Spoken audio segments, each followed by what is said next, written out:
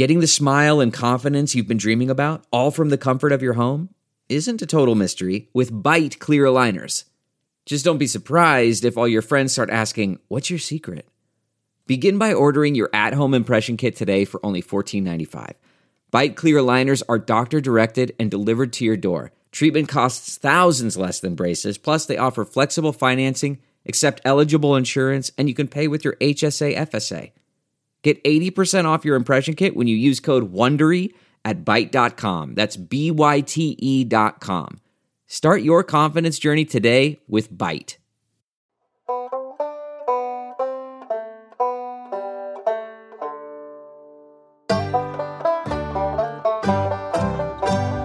Ethics in football, we dug ourselves a hole. Is it right or wrong to smash a player's skull? Ain't no easy answers, but there's one thing I know. Now it's time to play that banjo. Football's our favorite, but won't you please take note? We see it's got some problems, we're all in the same boat. Reckoning with football's past, I reckon you better paddle fast. Boys, I think I hear that banjo.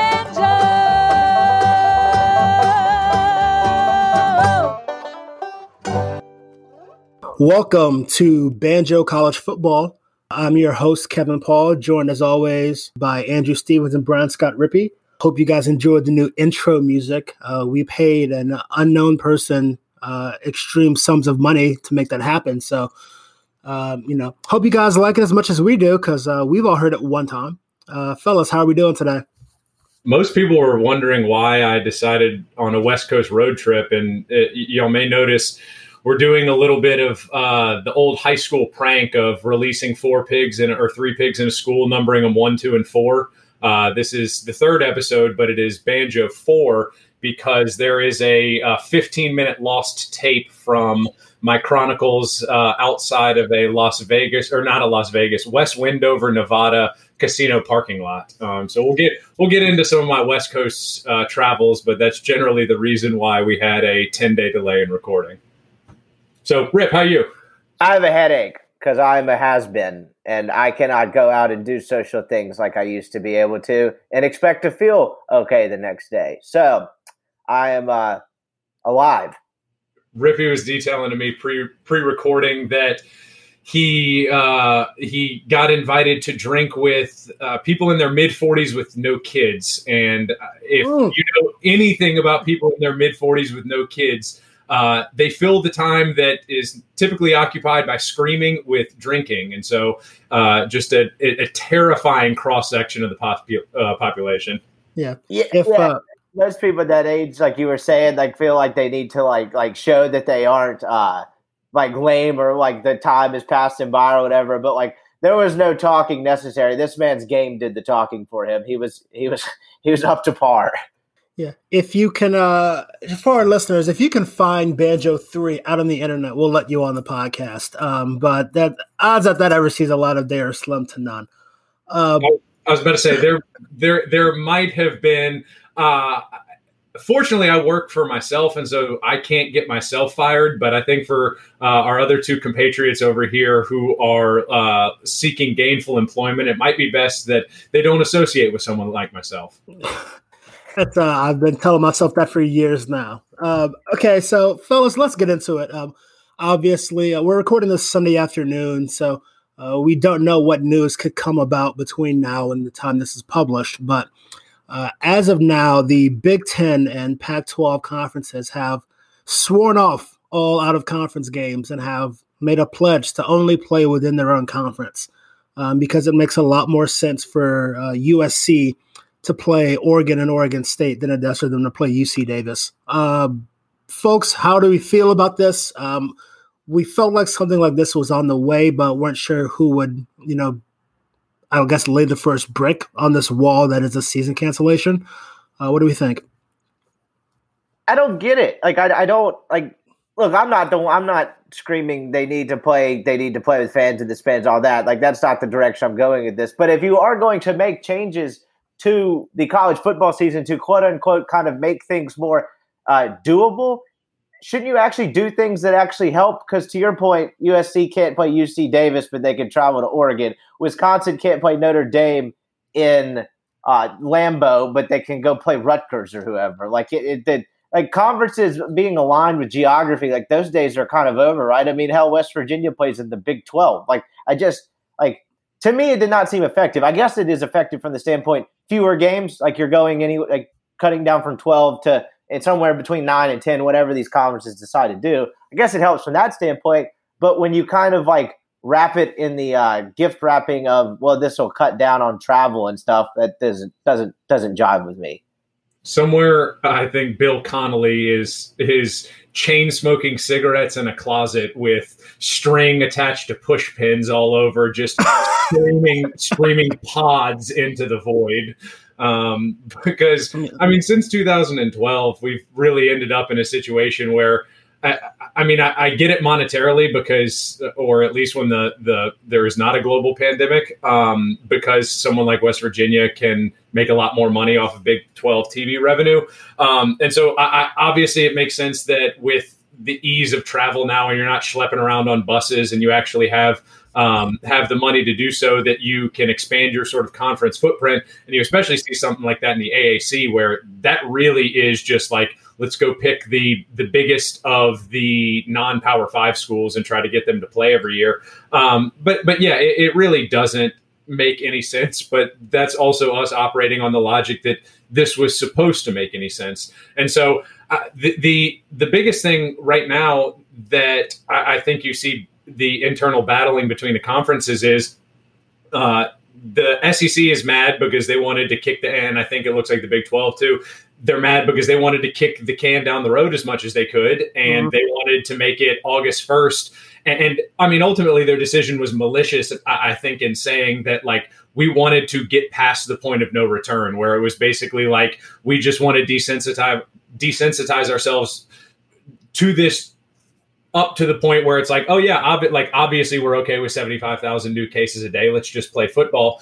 While the Big Ten and I think the Pac-12 have said, no, like, we want the ball to be in our court. Like, we want to be able to dictate a little bit like how the college football season is run. And I think the SEC is just upset right now that they no longer essentially hold the cards of power. And if other conferences are saying, we're not going to play you, it's not like they can go and double down and say, no, you have to play us. We're making you meet us at a neutral site. And so, but to touch on what you said, Rippy, I don't even necessarily know if this is going to result in fewer games. Like, what this could end up happening is, now that the SEC has been forced into a decision where they're not playing non-conference games, they just go to a 13-game conference schedule. Like, it would be the most fucking SEC shit of all time if amidst coronavirus they add a regular season game. Like, they end up going from 12 to 13 because might as well just play everyone in your conference. I guess what's kind of funny too is when you think about the specter of realignment, that's really put a huge wrench in all of this. In the olden days, in a pre-2012 world, Alabama could basically visit every single school in the SEC and not have to drive more than 5 or 5.5 hours. But now College Station is, a 9-hour drive away. Missouri is, I'm not even going to look at the math for that. That's incredible. Rip, like you said, West Virginia's in the Big 12. West Virginia's lifelong blood rival is Pittsburgh, 75 miles away. They can't play Pittsburgh, but someone's going to make them get on a plane and fly to Austin, Texas. Yeah, and then kind of circling back to like what Andrew was saying a second ago, where we were talking about how the other conference wanted the opportunity to like kick the can down the road a little bit. Do you think there was some element to, so like you're starting to see kind of the shaping of the message from the current president and administration of, we just have to live with this virus, and like, agree, disagree, whatever. But I wonder if there's some element of that, if they were waiting like kind of for that narrative to take shape so they can just be like, yeah, we're going to play because, we're going to live with this virus. I don't think it's smart, but I just wonder if there's some sort of element to that. And that's part of them wanting to wait, is to you just get to the point, what you called it, the point of no return, where it's just like, yeah, we're just going to do this anyway. Yeah. I mean, like, I think college football, just like everything, is going to exist on some sort of spectrum. And so I think the spectrum that you're operating on right now is like the spectrum of public discourse in relation to, I mean, not only college football, but college football is like uniquely fucked up in the sense that you are dealing with college kids. You are dealing with kids that really don't have the autonomy to say that I don't want to come back to campus because the prospect of missing out on name recognition, like unfortunately they have been put into the position to where they have to essentially say, I mean, I guess I have to do like the NBA players. Yeah, it's messed up, but like that's to fulfill a larger, like it's to fulfill $1 million contract. And yeah, they should just be able to pay those guys and not have the season and let the billionaires take the cut. But when you're dealing with the college sports side of things, like the spectrum of discourse that you're operating on is basically like normalized death to the point where college football doesn't seem that bad, or it's painted as sort of like,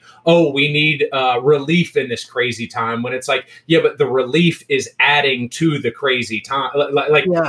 Your entertainment is adding to what's making everything so fucked up. And so the other side of the spectrum is like, I think essentially what we've been trying to like obfuscate this entire time, which is we have to basically stay as inside and safe, or inside/outside and distanced, like until we have a vaccine. And like people don't want to deal with that reality, but like that is the reality in which we deal with. And so like when you're talking about messaging from the current administration, I think it's pushing that messaging as far as we can to like, let's normalize death so the other things that aren't death seem reasonable, while like anyone operating with like hopefully a sense of moral code is just like, I mean, we have to stay inside, and entertainment is entertainment.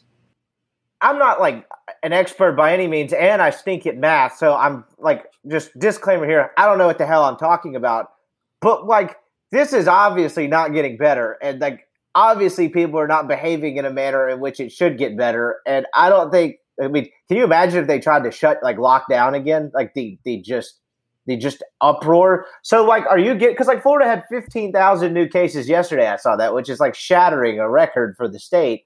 Like, don't at a certain point do you kind of start doing the herd immunity thing? I know that's like kind of a dumb strategy, but at a certain point, like what, we're 300 million people, like, don't you start getting close to it? Because like that's only with testing. Like I don't know, like what is the point of no return, I guess is what I'm asking. Like what does that look like?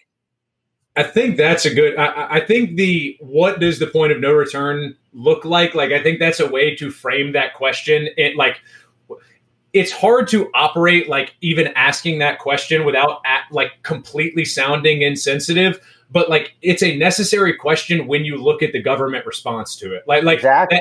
That is an appropriate question when you say like, well, if y'all's internal messaging, y'all being the government, is just like hope everyone gets this quick enough to where it doesn't shut down the economy or like cripple the economy like beyond generational measure, then I really don't know what that point looks like. But like when you're right now at this point just deferring to state and local governments. And like, fortunately, Louisiana, where I'm at right now, has been mildly competent. Like they saw cases spiking back up and they were moving from, I don't know what any of the fucking phases mean, but they were going into phase 3 and now they're back into phase 2. And there's now like a statewide mask mandate. And so like, at least I know that there are some state governments that are doing this, but like the only way at this point, I think literally the only way to not have it be like herd immunity is the only strategy is go like full month lockdown, no domestic travel, like no nothing, which would be the strictest lockdown that we would have ever had up to this point, meaning there's absolutely no fucking chance it happens when you have this large of a, there would literally be like nursing home brawls in Florida with canes turned into pickaxes and shit. Like not saying like, We are only as smart as our people, but like it doesn't help when we are a dumb people governed by dumber people. So I don't. And are we inadvertently talking ourselves into the argument that we've already reached the point of no return? Because it just sounds like we're basically making the case that like, hey, the curve is no longer flattenable. I don't even know if that's a word, but like obviously this is not going to get better. Like, epidemiologists were saying that though, that like there is too much coronavirus to flatten anymore. So like I think what you're operating on there is like stay in like the personal responsibility that people are advocating for is just like, the goal here is to have as few people die as possible. So like the more that you quote unquote flatten that curve, even if it is like keeping it from doubling every 3 days or every 2 days to every 3 days, like it means less people die and it gives people a longer chance to look for the vaccine. But like, we're talking in circles here. I'm sorry. The curve has to flatten at some point, right? I mean, unless population growth is out of control, then the curve has to flatten at some point. It's just looking like that's going to be in October of 2021. The way things are currently going. There's. I mean, yeah, and the problem, I mean, with college football is we absolutely know that if anyone is going to be on the front lines of absolute fucking ludicrous, absolute idiocy, it's going to be the SEC, the Big 12. Like, I'm honestly kind of surprised that the ACC seemed to stand with the Big 10 and the Pac-12. A conference with Florida State making the correct decisions? Are you kidding me? And then, shocker here, not everyone not being on the same page. It's almost like it would be easier to navigate an unprecedented pandemic as if you had like a uniformed leader and not just a bunch of disjointed parts doing their own thing. Can we talk about that? Coronavirus is making the college football commissioner case for them. Oh yeah, come on. Can we talk about like the NCAA statement was? I'm not even sure I was mad reading it. I'm gonna pull it up, but go, KP. Yeah, it's honestly one of the objectively funniest things I think I've ever read on the internet. And one of the most powerful sporting entities in the world. Everyone's looking to them for some semblance of guidance, some sort of direction. And Andrew, what did our dearest friend NCAA say?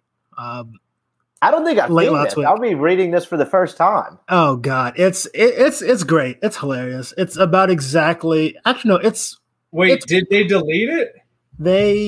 Oh man. Oh wait, hold on. So here's one. Here's one that they may have amended this one, but this one I just searched. Also, NCAA.org is not a secure website. Get your fucking SSL together, NCAA. Are you kidding me? Jesus Christ, encrypt this thing. But it says. This is what this one says. It says the NCAA continues to closely monitor COVID-19 and is taking proactive measures to mitigate the impact of the virus. When it comes to decision making, our commitment is this: protect the health and safety of college athletes. But that isn't an amended statement from what it said before, because the previous statement was like, the NCAA supports the decisions of its member institutions to make decisions about decision making. It was basically like, it reminded me of a few years ago. The NCAA was like, "Hey guys, I think it was one of the many years Ohio State was on the verge of being left out of the playoff, and they basically came out and said, "Hey guys, we're not over the playoff or the New Year's Six. That's not us. We have nothing to do with that. Thanks. Have a great day." And it seems like that's what this was too. The NCAA coming out saying, we have no authority here whatsoever, which is a pretty common theme of the last few years. Conferences and schools, do what you want. We support you. And this is a month after, remember a month and a half ago when this seemed like it might have been dying down. What a world that was. It seems like that was 12 months ago. But when Mark Emmert was on some radio show basically just talking about how, he's pondered the idea of moving the football season or delaying it when he actually has no such power to do so. So they put out this statement a month after the president of the NCAA is talking about doing things that he has absolutely no authority to do and would never be able to get it done. Here we go. I got the official statement here. So it says, as the COVID-19 pandemic continues to impact college sports nationally, the NCAA supports its members as they make important decisions based on their specific circumstances and in the best interest of college athletes' health and well-being. Jesus. Absolutely. It is saying it's fine if you suspend voluntary workouts right now, but we're going to need that Saturday revenue coming in September. And that's what this all comes down to, right? Like, at the end of the day, I don't know about y'all, and I've been about as pessimistic over the last week about things that I think I've been, as it pertains to sports, as I've been in a long time. But at the end of the day, from a college sports standpoint, some semblance of some kind of season. I'll put it this way. Games are happening in some form, right? Because if they don't have anything, like everything else goes away, like every other sports, and they're already hurting financially because we've talked about this before, like they don't save money and all of that. Like at the end of the day, this comes down to something is going to happen, right? Like they're going to try to play something. Too much money at stake not to. I think that's the right, like, I think it does get overstated that like that needs to be like, when you're thinking about this, you have to think that is how the NCAA is thinking, or that's how the member institutions are thinking about this. Like they do not operate. It's an institution that it doesn't fucking pay its labor. Like at what point do people think that they're going to turn around and say like, what's best for the kid? No, every single one of these people is looking at an Excel sheet on a computer, looking at red. Like yeah. at no point are they saying like, oh shit, we've been running kids into each other at 19 miles an hour head first for the last century and a half. Like, I wonder what we're going to do to make sure that they don't get the novel coronavirus. Like, we've reached a situation where like, this is like, I do this with, or like, I try and yell at people about this online with like the Trump stuff, but it's like, don't get mad and don't get mad at shit you already know. Like, stop getting mad that the NCAA is being responsible when the NCAA has given you nothing but 100 years of data that they will literally do nothing other than be irresponsible and be profit driven when given the chance. And you nailed it there, because that's the other thing too, is like, when have they ever been self-aware? But I'm not even sure if it's self-awareness that they just don't give a shit. Like they've never given a shit about perception. What makes you think they're going to do the right thing and change now? Like they don't care. No, nothing at all. I do think it's pretty telling though that we talked about other sports, and on one hand, it's, you know, of course, a lot of talent economies will be hurt pretty badly if the season is canceled. You know, the three of us all went to school in pretty quintessential college towns in Tuscaloosa, Oxford, and Athens. But, you know, going forward, if Alabama doesn't play football, you know, Alabama also probably can't play softball. We can't have a track season. You know, we probably can't play baseball. That's the big thing. And that's what I think the NCAA is trying to avoid, because they already lost out on all the March Madness revenue, which is that's their bread and butter. Which is obscene. They lost out on everything March Madness, and now they're trying to make sure there's football, because if there's not football, there's not a lot of everything else. Stanford had to cut 11 sports.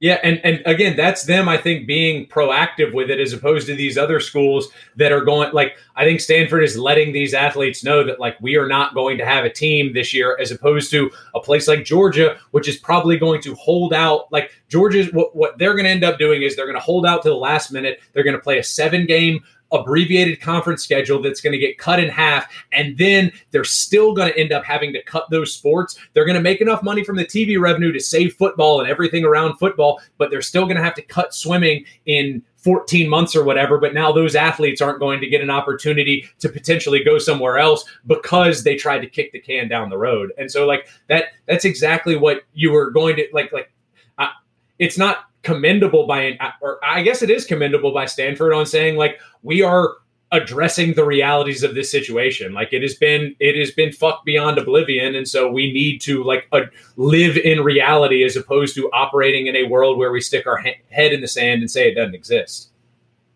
Oh, and also Harvard is going online only and still charging full tuition at out of state. Like, can we talk about that for a second? How does ball is private school, dude. Come on, man. This sucks. I understand it's Harvard, so it's not like, you know, the good old, you know, everyone grows up in Cambridge and goes to Harvard. But how do you justify charging the same in-state and out-of-state tuition for online only?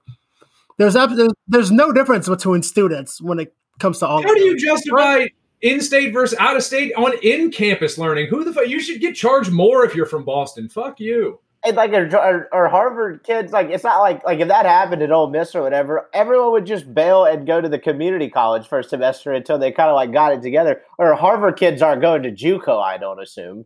No, and I think that, I mean, that's been if anyone is listening to this that is in between the ages of 17 and 19, do not pay an institution $15,000 to go to school there this year. Make sure those credits transfer and take shit online, dude. It is so dumb. Like, you're paying for a degree, like you were paying for a marketed piece of paper. I mean, that is the only reason. That it's the same thing with any of our degrees. Like, they are valuable, like they hold intrinsic value because other people place value on it. But like, if you're going to end up with a Georgia degree at the end of the day in 4 years, it doesn't matter if you went to the University of North Georgia to save yourself $30,000 in the middle of a pandemic.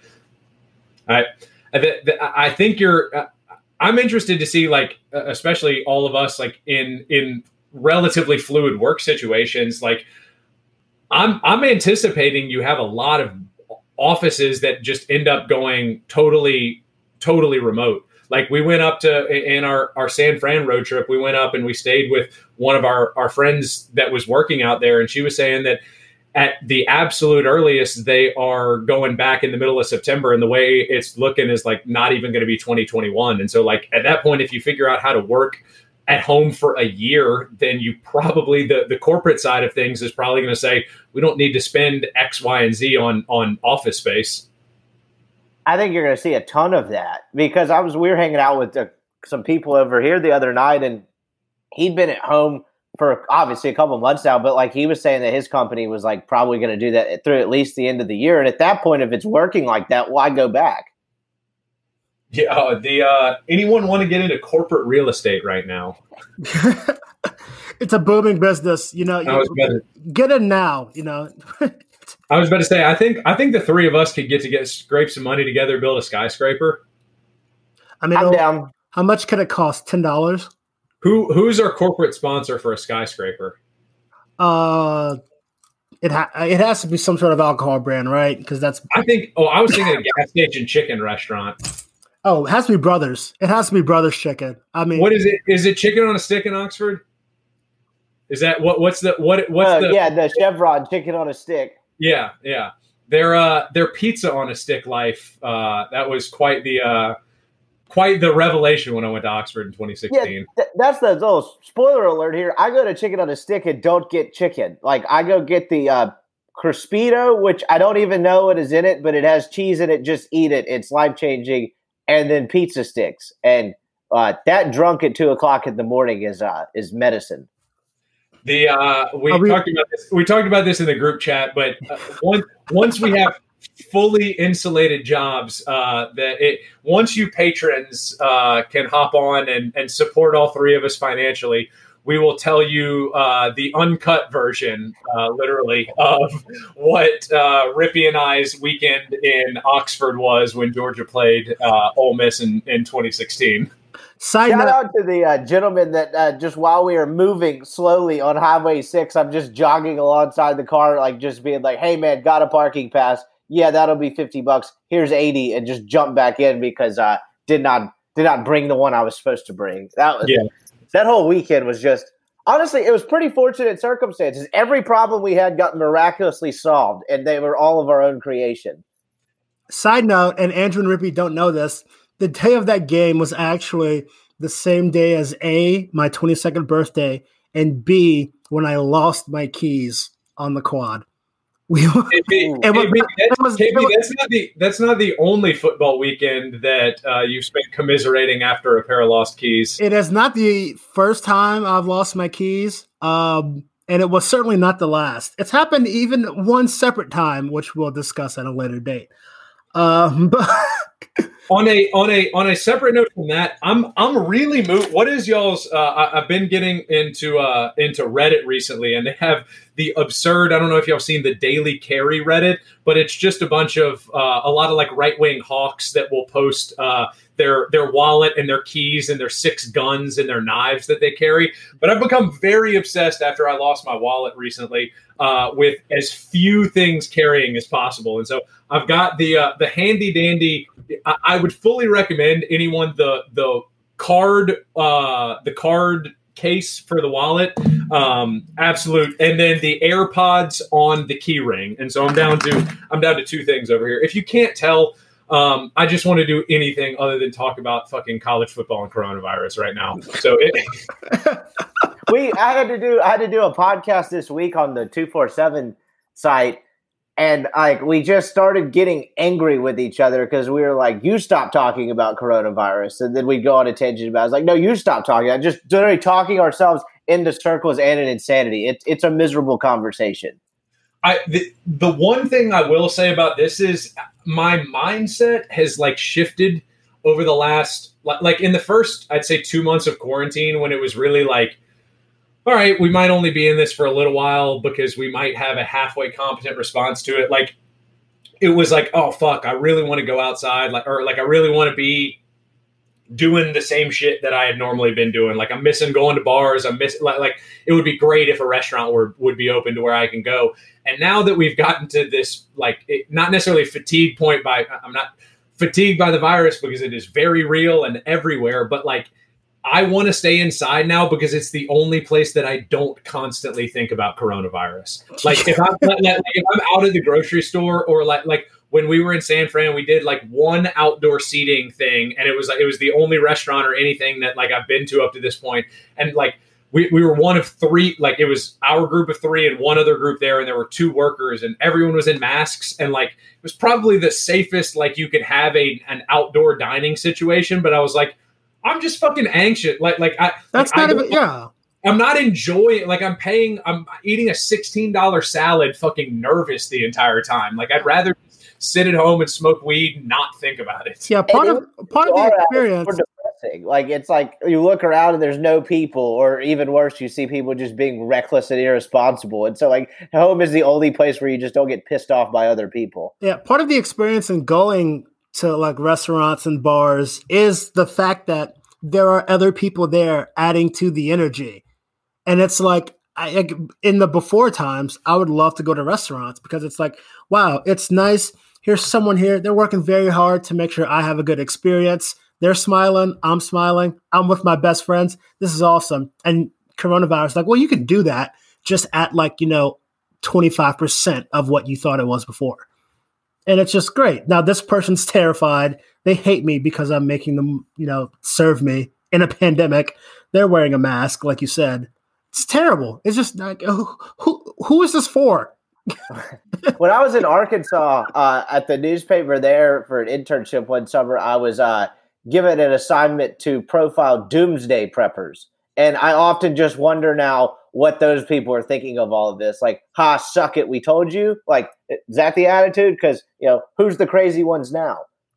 I was reading on Twitter, they were like, the anxiety wing of Twitter has just been completely validated now. They're like, I've been screaming at my therapist about irrationally the world ending, and you've been trying to tell me everything was fine. Meanwhile, I'm the one that's right over here. I mean, this is the absolute worst way in the world to be proven right. But one of my brothers just walked in, and I live right by a golf course, so he's going to hit balls. And I will say I'm very, my angle is just torn to all oblivion. And so I'm actually kind of upset that the one sport that it is kind of acceptable to play right now, I am 1, bad at, and 2, broken to the point that I can't even try to improve to get better. That's what's crazy about all this, right? Is like we're talking about how logistically impossible and what a terrible idea is to have all these things coming back. And like the golf and the PGA Tour just cruising along, like really without many hiccups. They've had a few guys test positive, but obviously you can't compare that to anything because golf, you literally socially distance by nature. But it's just crazy that all this craziness is going on, and PGA Tour is just alive and kicking. And still on tape delay somehow. Yeah. Golf, that's a whole nother conversation. The way golf is covered is just so completely and utterly incompetent. It's terrible. CBS is also the worst at it. Yeah, what's interesting is we've managed to go at least 4 hours of live recording with touching on, I think, just about every sport under the sun except baseball, because I do find it funny that they operated this entire situation where it's like they showed their ass in multiple ways, in the sense of they went through this entire thing basically saying the reason we're not playing right now is because our billionaire owners are greedy. It's not that we don't give a shit about coronavirus. Like, I found it really funny, like, that they postured it was like, no. Like, we don't care that there's a deadly pandemic going on right now. We just can't figure out the money part of it. Like, yeah. I do think of the four major pro sports, it's hard to say who's good and who's not, because you say, oh, they made money. Like, it's a major sport in America. It's always going to make money. So it's really just a race to see who the worst is. And I think Manfred has been full speed ahead, took the title by storm in terms of worst major sport commissioner in the country, because this entire situation could have been avoided if he had like half of a backbone, right? And then just allowing both the players and his owners to just battle it all publicly in the media. That's another thing about this. None of this was settled behind closed doors. They spilled this as publicly as they possibly could, and it makes no sense. There were no leaks. The players were just like, here's what the owners told us. Yeah, you can't leak something that you don't give a shit it's out there in the first place. Yeah, Blake Snell was like on Instagram Live being like, oh, fuck my owner, fuck my team, fuck this league. I've read up on this. I'm not coming back. Like, he's having labor discussions on Twitch. Yeah, yeah. Like, come on. Yeah, telling his owner to suck one on Instagram Live. The thing about baseball, though, is, and there are a lot more parallels to football. Football just has more eyeballs and is more interesting. But, like, I think the reason that Adam Silver has managed to remain competent in this entire thing, competent being used loosely as the league is starting up in the middle of a coronavirus cell. But I think the only difference in those leagues, and I think this can tie back into us potentially appointing a college football commissioner, is KP cut out right there. We are going to drive up to New York and steal him back to put him in a proper Wi-Fi connection. But we're essentially talking about we need a commissioner of college football because I think the breakdown in the competency of these leagues is really, or at least from the public perception, is the difference in how the relationship between the commissioners and essentially in college football would be member institutions, but in the pro sports, it's the relationships to the owners. And I think that you have somewhere like baseball, it's fracturing right now because Manfred is hated by both the players and the owners. At least for Goodell, he has the support of the owners because they pay him enough money to make sure that the concussions and the labor disputes and the health insurance and the guaranteed contracts and all of that nice souffle of shit that they have concocted over the last 60 years doesn't actually reach their doorstep. But the issue, I think, with college football is you have all of those different things, but then you are also dealing with not paying them. And so, like, I think dealing with a commissioner of college football is like, who on earth could you possibly get in there that would be willing to, like, carry this flag of one of the worst institutions in the history of who would be the most hilarious college football commissioner? It's Spurrier, right? It's Spurrier. Tuberville? It's got to be I'll submit that. Yeah, Spurrier. The way Phil Fulmer is going, he might not be bad. Can't be named the SEC commissioner. Someone that he's close to has to be named commissioner first. I mean, not SEC, just college. They would tell him he can't do it, and he would just assume office anyway. Yeah, they would give it to someone else, and then he'd orchestrate a 3-month-long process in ousting that person. You know who's actually Jim Tressel probably is the current commissioner of college football. All things people like joke about Jim Tressel a lot. In retrospect, the worst thing he did was kind of try to cover up that his players got free tattoos. And yeah, dude, Jim Tressel's cool, man. What the hell? I really hate having to do all of this like retrospective, like unlearning of like who I was taught was bad. And I mean, obviously it's happening in a large like historical context because the American education system sucks. But on like a very real sports context, it's like, goddamn, all those guys that were taking steroids are cool as hell. What are you talking? You told me I was supposed to like them. Tressel like presided over, until Meyer got like people didn't think Meyer could do what he did. But I mean, Tressel won the Big Ten, or at least a share of it, like 6 years in a row. And he got fired because some people like got free tattoos in Columbus. Can you imagine that? Do you know how quickly Bill Self should have been ousted doing that same shit? Come on. Would Urban Meyer be a good commissioner? Because he's terribly unself-aware, and then when any time a problem happened or he did something wrong, he could just say, "I don't remember." Meyer would he'd put his entire soul into it, and he would do an amazing job for 3.5 years. And then the first moment of adversity, he quit, and we'd never hear from him again. No, it would somehow be like he somehow sold all the conference live streaming rights to the NFL or something after 3 years, and then he started working for Roger Goodell or something. He would end up figuring out a way to like sell college football to the devil or something. How much you want for this CFB?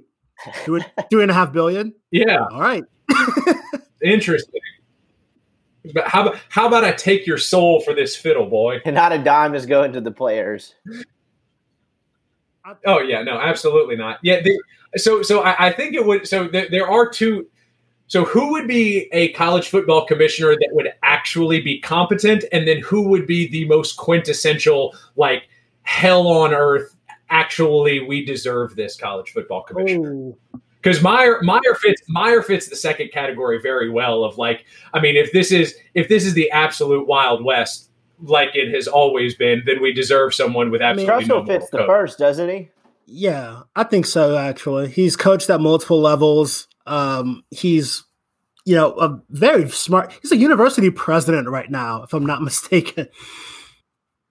Yeah, I think Youngstown State. So good for it. So I think Tressel actually would be a pretty decent commissioner. In terms of a bad commissioner, I think you have to look at a former AD who's a little bit too into the amateurism model, and I think you have to start with Oliver Luck, aka Andrew Luck's dad. He head of this. I guess he doesn't have a job anymore now. Yeah, the XFL. He's suing McMahon.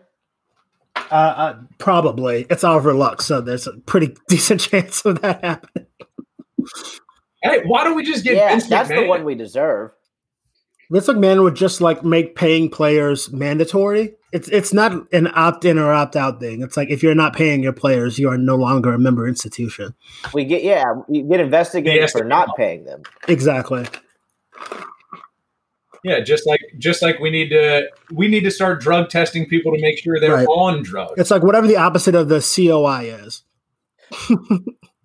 Yeah, I think that, or again, I think you could just give it to Lee Corso in his current state and just say, "It's yours." Whatever you think, sir. Just absolutely Speaking of Corso, unadulterated. I've been watching a lot of old college football games, and sometimes game day is there, and it's kind of night and day what Lee Corso is now compared to where he was in 2008. It's like what having a brain. It's kind of shocking that just we've seen him deteriorate kind of just before us for a decade now, and no one's doing anything about it. It makes what KP's talking about all the more impressive because I don't think any of us realized in that time when he was competent and made the show entertaining how old he actually was then. Oh yeah. Yeah, he started the show as a lifelong retired college football coach. He's been at it a while. I mean, yeah, they really Kirk's job of Weekend at Bernieing him through almost an entire decade of college football has been beyond impressive. I feel like, Lee, name me one of the teams in the playoff in 2000. He's 84 now. Jeez. Yeah, so that means he started game day at 60. Yeah, see, in 1987. So 50 something. He was in his 50s when he started the job. Game day's been going since 87. I don't think it was. Yeah, I don't think it was kind of in its current form though. I think it was just called Saturday College Game Day. And it was a studio. Oh yeah, Game Day's definitely older than we are. Wait, how long has Game Day been on the road? I think 93 was that big BC Notre Dame game. Okay. What was the first Game Day that y'all went to? Oh man. I didn't go in school a lot until I got to college. I think it was Bama at LSU 2012 was my first time at a game day. Ole Miss never had it. See, I was kind of the opposite. like I went when I went for LSU growing up, like when I was younger, but I don't think I went in college, like when I got Ole Miss never had it, like home or on the road, obviously, because they were never consistently good enough to like always be in that conversation. But then they had it like 4 times between the one home, obviously the whole Katy Perry deal, and then they had it like 2 other times that year. Like they played LSU like the next week or 2 weeks later and had it down there, so it became like old news very quickly. Yeah, I think the first 2, which are a little bit, I want to say like ingrained, like infrastructurally into the game day lore. In 2003, I went to the LSU Georgia game day, and that was the one where Corso picked Georgia, and they threw a golf ball at him, and so they had to. Following that, they started putting nets up behind the screen. And then the year after, it was opening weekend, and it was LSU Oregon State 2004. And for some reason, Corso picked Oregon State. Retrospect, not a terrible pick, but they started chanting "fuck you, Corso" as loud as they could around the parade grounds. And they had to, like, after that, they had to start getting like the small delay so they could put the bleeper in or whatever. So I think my first 2 game day experiences required some changes in the way that I was looking up the video of the in 2011 where it was SMU Houston, and they dropped the "fuck it," like, and I actually played it. That was a legendary moment. That one was great. So I know everyone talks about the Corso replacement for game day in terms of like Spurrier's been thrown out, Les Miles has been thrown out. Like, have they built something to the point where like we are willing to like is the headgear replacement necessary to the show in the way it like structures to that build up with Corso? And can someone actually replace that, or like have they just built the audience where it's like, no, we just want like a cool studio set to come on campus to signify? Unfortunately, I don't think there's going to be much of an overlap. He's going to make it this long, but my contention for a replacement would just be Mike Leach on edibles. That would be awesome. Pick or no pick. I think Mike Leach on uppers would be a little bit more fun, because then I think you get the more like, let's start a business, these are my conspiracy theories, more than like, let's love each other and flow together. Speaking of that, the reason I thought of this is because you're talking about the ridiculous things he would say. He tweeted, as we were recording this podcast, if you could know the truth behind any mystery, which mystery would you choose? Good. Not JFK, definitely moon landing, right? No, see, I don't even care if the moon landing's fake. Yeah, we've been there before. JFK, 9/11? 9/11 we haven't had a good 9/11 episode yet. That'd be. Let's release it on 9/11. Actually, it'll be very, very, very sensitive. Very thoughtful of us. Recency bias, but the Epstein thing is it for me, I think. Oh man, Ghislaine. That's good. Is that how you pronounce it? Yeah, it's G. So the S is silent. The S is silent. I don't get it, dude. I know. Rippy and I were talking about this when your audio cut out, but you can't operate. You can't go more than 9 minutes without looking at Twitter if you don't want to just be left in the dark. You're literally a slave to it in order to like be able to read it competently. It's always been a fast moving app, but I really do think these last few months have like accelerated that to a point we didn't think possible. Yeah, we've given people that don't need more free time more free time. It's a succinct way to put it. And I was about to say, you know what that happens? We come up with shitty college football podcasts, and apparently why Wayfair has been selling child sex slaves through their. I think that's a great place for us to close up shop this week.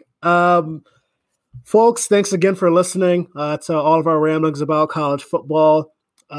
Will there be a season? Yes, no? You can answer that for yourself.